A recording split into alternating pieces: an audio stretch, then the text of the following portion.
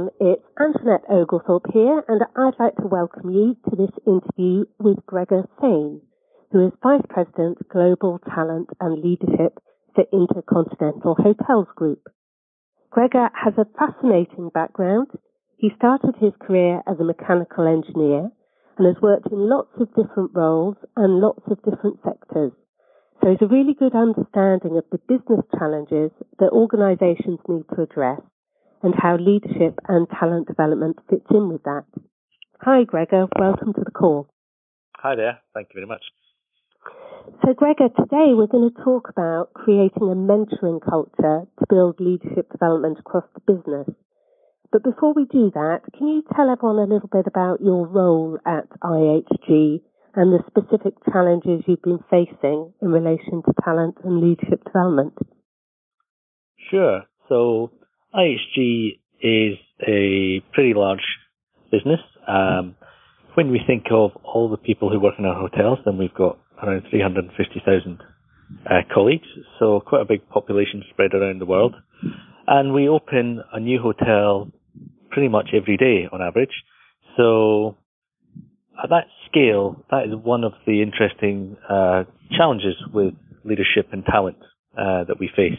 So my role really looks from the front line up to the executive suite, trying to develop our leadership today, but also the future leaders that we need to keep growing, wherever it is in the world, whether it's in our corporate teams or our hotels, and making sure that we're transforming our business through the talent development that we have, becoming a more brand-led business than just a service-led business, and making sure we're able to really reflect the diversity of our guests in our leadership teams and in our hotels, so that when we grow, when we launch our brands into new areas, we really are doing it in a way that fits with the local cultures and reflects the local diversity. Wow. So you've got brand challenges, you've got diversity challenges, and you've got scaling challenges. That's right. And as you know, you stay in one of our brands in a hotel. If you have a good experience, you then trust the rest of those hotels in that brand a little bit more. If you had a bad experience, then it really does stay with you. So the execution from our talent in our hotels is such a big part, whether it's the service you get, the expertise they have in their job. It really does make a difference to our results. And are they all employees of yours, Gregor, or are there quite a lot of contractors? Or well, our business is primarily a franchise model. So in our hotels, we either own the hotel, which is very few of those that we actually do that, or manage the hotel, where we provide a hotel manager, and so we run the hotel, but then the rest of the employees are generally employed by an owner, not by us. And then our purely franchised hotels, where we don't employ any of the staff in the hotel at all, and it's run under license from us, with our systems, with the support of our training and expertise, but without us employing the actual individuals in the hotel. Wow. Gosh, that's even more challenging then, isn't it? Yeah, that does lead itself to doing leadership development and talent management in a different way, because you're really providing a service, much like an external provider might. So you really have to be able to show the benefit to an owner of the training and development that you want to do, and really demonstrate how it's going to help their bottom line. Rightly, our owners are very focused on the bottom line, and if we can't show how what we do makes that difference, then you don't get off the starting blocks. So it's a slightly different mindset than normal in-house corporate learning and development is. So yeah, it's interesting. Yeah. Wow.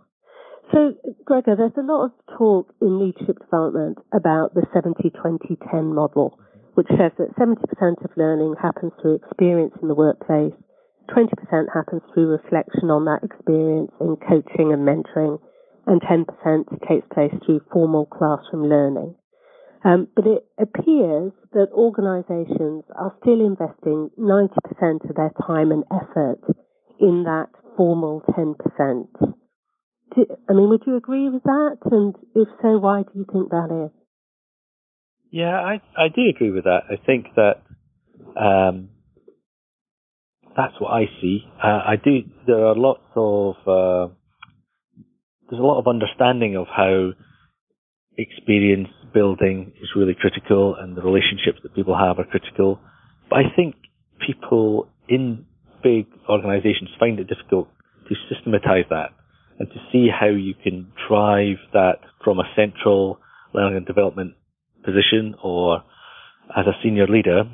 So I think that's why people tend to fall back on providing programs, e-learning or formal development. And I can see also that that's easier to measure. You can measure that it's happened. You can measure satisfaction following it because you know who's been involved and participated.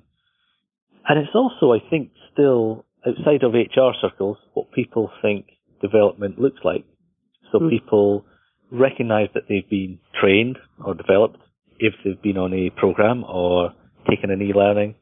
And so it just feels that that's why it draws the focus from people in roles like mine because of those things.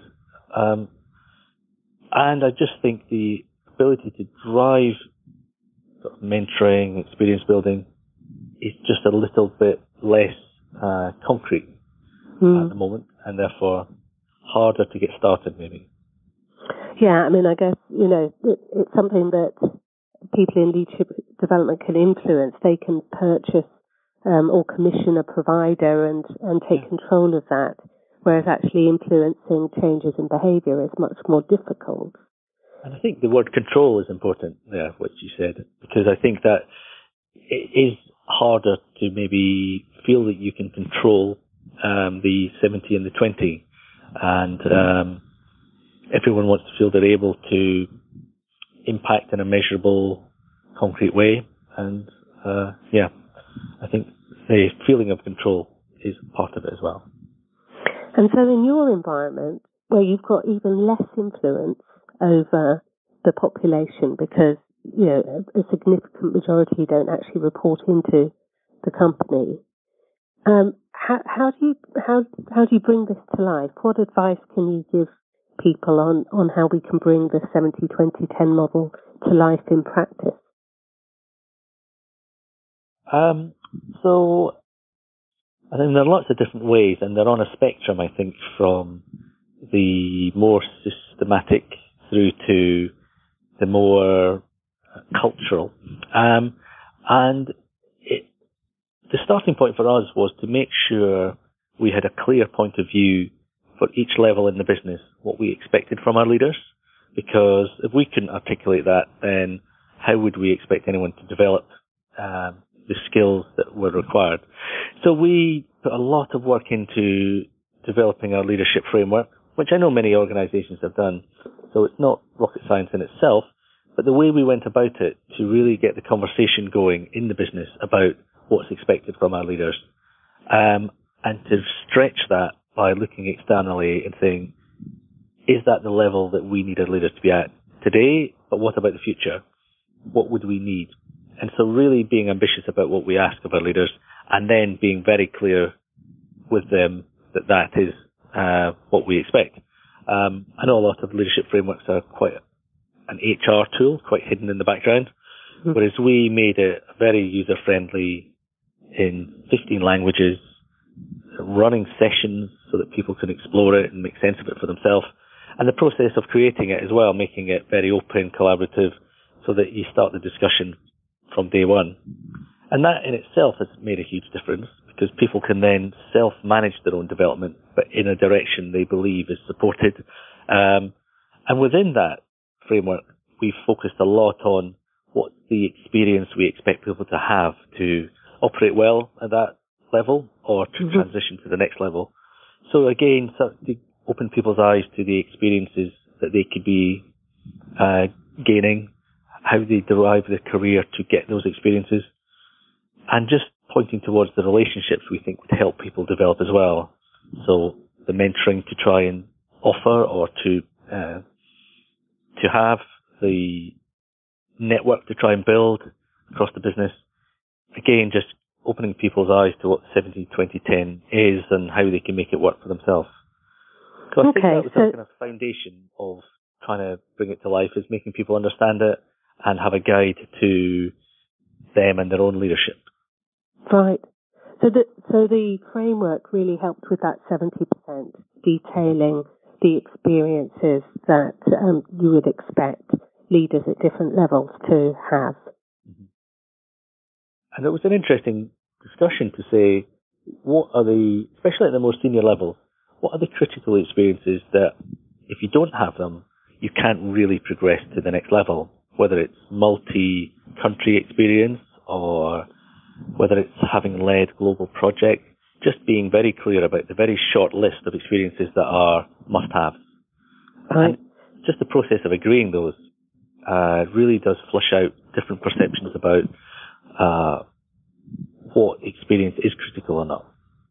So how did you have those conversations? Thinking about your kind of huge scale that you're operating on, what was the kind of process that you followed to develop those? We tried to make sure we covered all of our different regions and cultures. So we asked our regional teams to run sort of focus group exercises with different populations. So they ran hotel manager and hotel group sessions.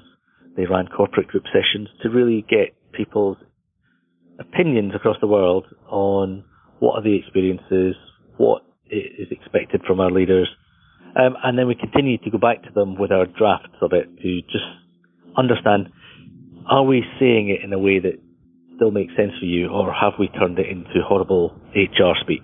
And quite often we thought we'd got it down to earth, and then we'd be told, I still have no idea what you're saying. So we have that tendency to turn things into corporate kind of lingo. And so we spent a lot of time undoing that and making it really down to earth. And so we did that globally, but we also had a lot of interviews with our senior leaders to really understand what at this level does it look like for you, not just today, but what we need in the future. So using it as well to drive our talent strategy, not just for the leadership we need today. And then working a lot with external partners and assessment partners to say, are we on track with leaders at this level within our kind of competition or within the, in the UK, it'd be their FTSE 100 businesses. Are we aiming high enough? Are we stretching our leaders in our definition of what we need? Right. So it sounds like a massive exercise. How long did that take? It probably took about 8 months to do and to write and to publish and to translate and get out there. And an interesting snapshot was we then had the translations done and realized that the people translating had added all the corporate speak back in the translated version. And so, luckily, having quite a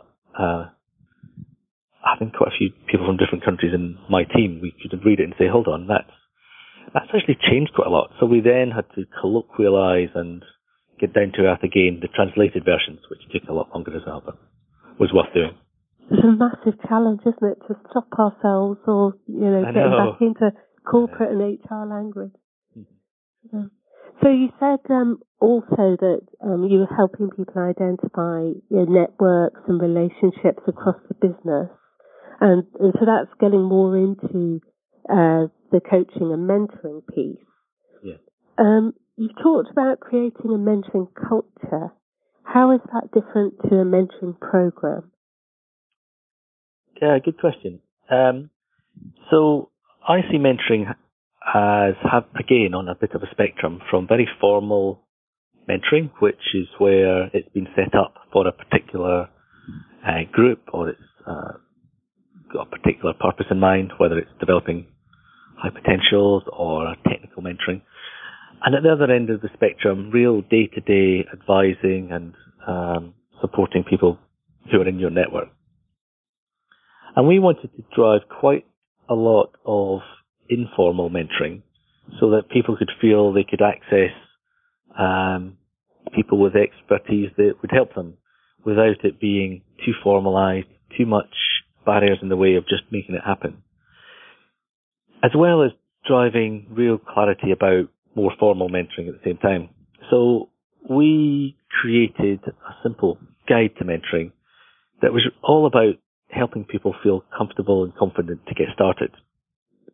So making it feel very down to earth, so that it wasn't about the hierarchy. It was just about finding someone who's got an experience that would help you if they could share it. And by doing that, and by creating it into a small webinar, which we then ran multiple times around the world and then recorded and just made available, we just helped a lot of people understand what mentoring is and isn't, so that they felt it was something they could do, either because they could offer mentoring, or that they would benefit from it. And we trained people together so that we didn't say, here's the training to be a mentor and here's the training to be a mentee. We did it together so that both sides heard the same story. And it would allow them to almost feel that that training had given them something to talk about in the first place. And we found that that drove a lot of appetite for just getting on and self-managing and making mentoring happen in your area for yourself. Which is great, because really I think the best mentoring is when someone has found someone themselves, that person's agreed to do it, and it's a very local relationship. Mm-hmm. What we wanted to avoid was huge matching of mentees and mentors, centrally controlled, which would then take a huge amount of our time and effort, but also just be a real lag in the process for people to get started. Yeah, it would be massive exercise, wouldn't it? And it would be the illusion that we'd be able to do it well. When the best person to know is the individual, or then the next layer up, which is their manager, or then colleagues of their manager. So we try to show the steps to go through to find someone, starting with yourself and radiating out. And so how do you know whether it's happening or not? Oh, that's a really good question. I think we don't know is the answer. We suspect that a lot of it's happening because of the interest we get, the comments we get, the amount of times our guide is downloaded or the WebEx is accessed. Oh, that's an interesting metric. Yeah, I mean, it's not hard because it doesn't show that they've then done something with it, but it does show that they were interested enough to go that far. We also have more formalized mentoring, which we've attached to our development programs. So we have made sure that mentoring features in all of our global programs, and then in our talent management processes, making sure that the clear expectation to support our high potentials and high performers in different regions, to offer mentoring to them, but also that the expectation that they will offer mentoring to a certain number of people each as well is built in as a formal agreement.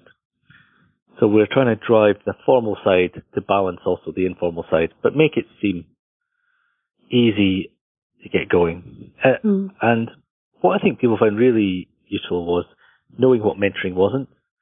Because for a lot of people, they were mixing it up with being an executive coach, or a counsellor, or something they just were scared they'd get in too deep and couldn't really handle those conversations.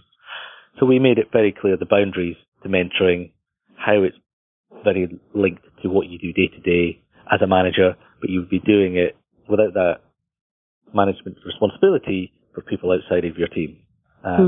So that seems to land with people because it just made it seem like something you could start and be good at without too much soul searching or 2 years of professional training. Yeah, exactly. Yeah. And we always say, look, the hard thing about proper exec coaching is not being able to offer your opinion, trying to be very clean about keeping you and your ego out of it. Whereas mentoring is a bit easier because we do want you to ask a lot of coaching questions, but you can also share your opinion. So that takes the hard bit about coaching away from it, which seems to have helped people. Yeah.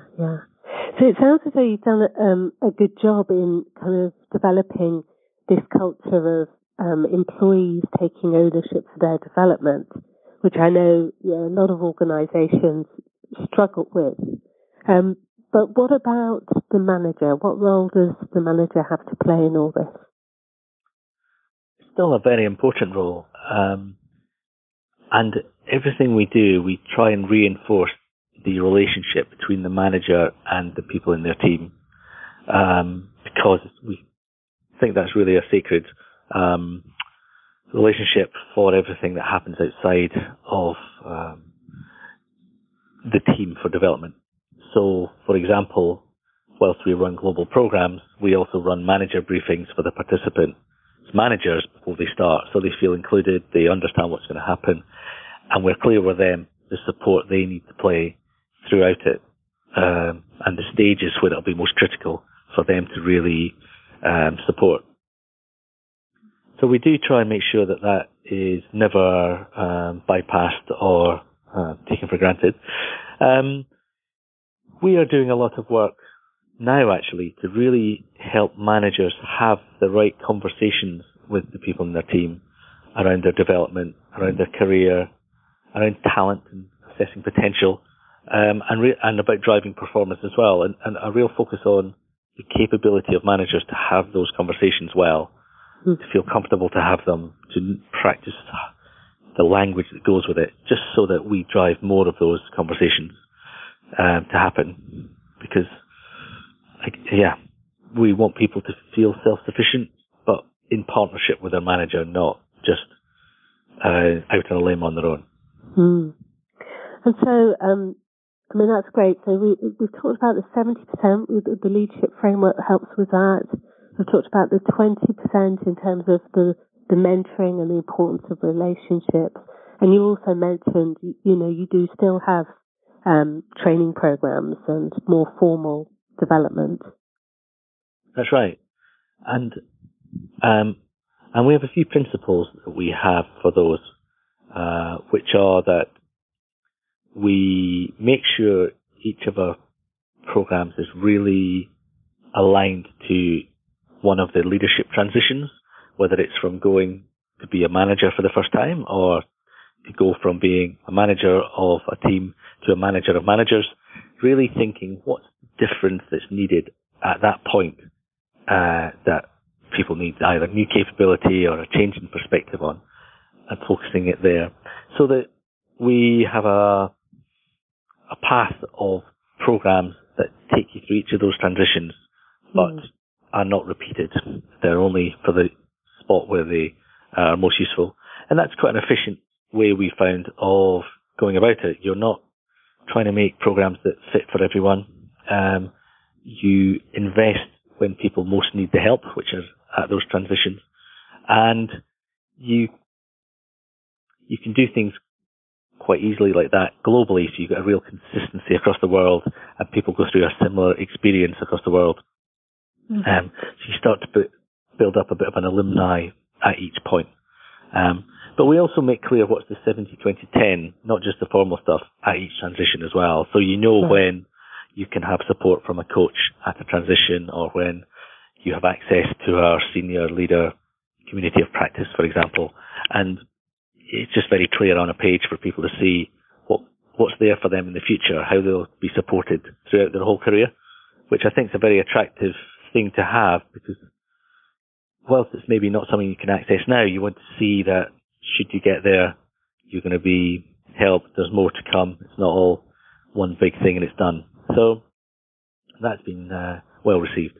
No, that's a good point. I know a few people who have always known they've been groomed for the next stage, and then as they go through it, there's no support for them, and they're like, well, this has been planned for a while. So I think that is important. And you said at the beginning that one of the reasons why there's a focus on the 10%, a disproportionate focus on the 10%, is because that's what people recognise as development. Now that you focused more on the 70% and 20%, do you think your employees are recognising that more as development now?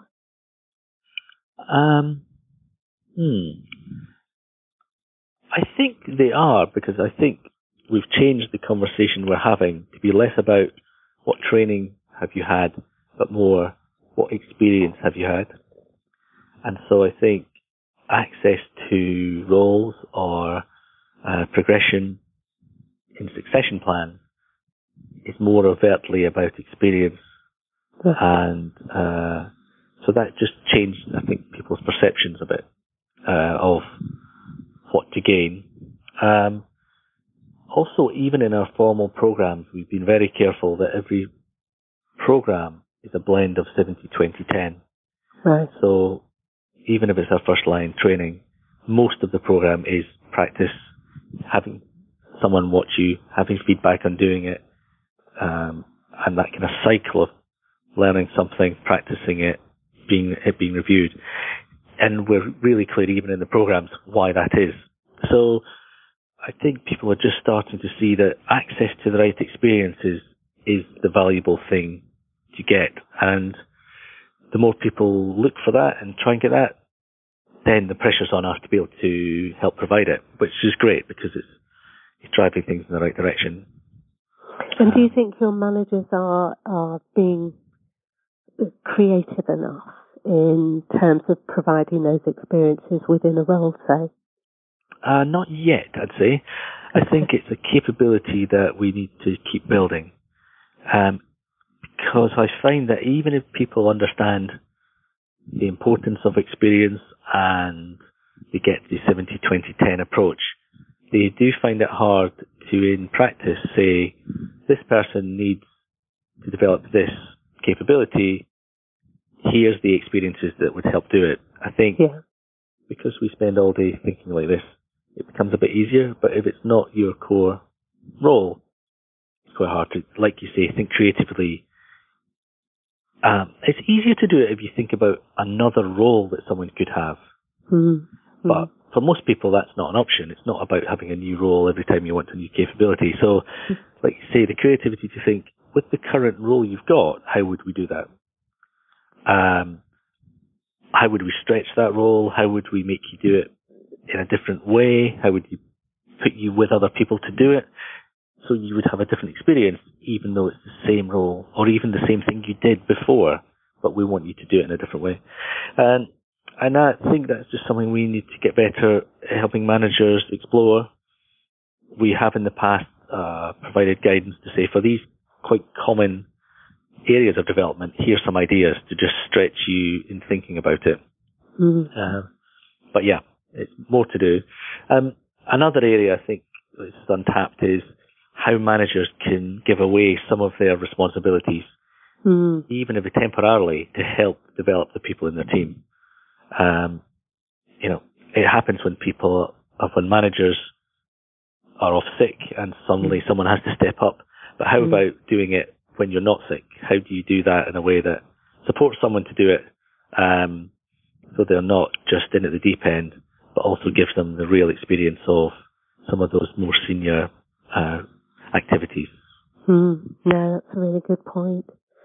And so my final question, Gregor, always the really difficult one for people in our field. How do you measure the impact of this? How do you, it all sounds great intuitively for us, it makes perfect sense. But, you said your franchisees need to see the return on the bottom line. How do you demonstrate all of that? I think it's hard to have a blanket way of measuring, so we're trying to be quite tailored for each of our programs to measure the impact we expect to see. For example, our first line program, we are looking at retention rates in our hotels, which, because of the quite transient nature of quite a lot of hotel staff, is quite high. So how do we improve that? Engagement survey results across the whole business, using things like that to try and have a tangible measurement of some of those programs. But then at a more senior level program, for example, where people are undertaking a project as part of it, then looking at the ROI of that project, looking at what they've delivered within the life of the program, and really seeing some of the benefits from that. In the 70%, so the experience side, how do we measure that? Is really that's a bit harder because it's less formalized. And where we see it show up is in the strength of our succession plans. And that is something we measure. We have a global measure of our succession plan strength for each role, and we task ourselves with improving it every year. And that's where it shows up, is have people got the experience to be more ready now than they were? And we track that progression. And whilst it's hard to attribute it just to what we've done from a development side, it is because generally they've had more experience or a broader experience that's been recognised. It's always tricky. That's a great idea. Yeah. And I guess that's then a vicious cycle, if you like, that, because quite a lot of people identify their successes and then don't necessarily do very much to help them improve their readiness. That's right. So the experience helps them do that, and then the strength of the succession helps prove the effectiveness of the experience. And that's been one of the nice things about looking after leadership and talent for ISG, is really joining up some of these things to be able to measure the impact across both. And just seeing some things like it's great to measure succession strength, but that gives you a static picture, and it doesn't mean that those plans would ever come to life. What we're really keen on is also measuring, have we appointed people when those roles have come up, and have people become more ready year on year as per the plan? Because I've seen time and time again in businesses, people on plans who are said to be ready in 2 years, and in 2 years they're still ready in 2 years. Yes. And the plan is still strong. It still looks like a great plan, but no one's moved forward. And that is the movement from talent management to real talent development. Yeah. And taking people's careers and the experience they get seriously. So yeah, joining those things up, I think, hints at a measure that shows how some of the leadership development's working. That's brilliant. Gregor, that's been fascinating. I could talk to you all day, but that's been fabulous. I think it will really help people think about what they can do in practice and how maybe they can move from a focus on training courses to more of the 70-20-10 model and a larger focus on experience and mentoring. So thank you so much for your time. No, it's been a pleasure. Thank you. And thank you to everyone listening to this interview. If it's triggered any questions or comments that you'd like to share, please email me at Antoinette@AntoinetteOglethorpe.com or post a comment on my blog. Bye for now.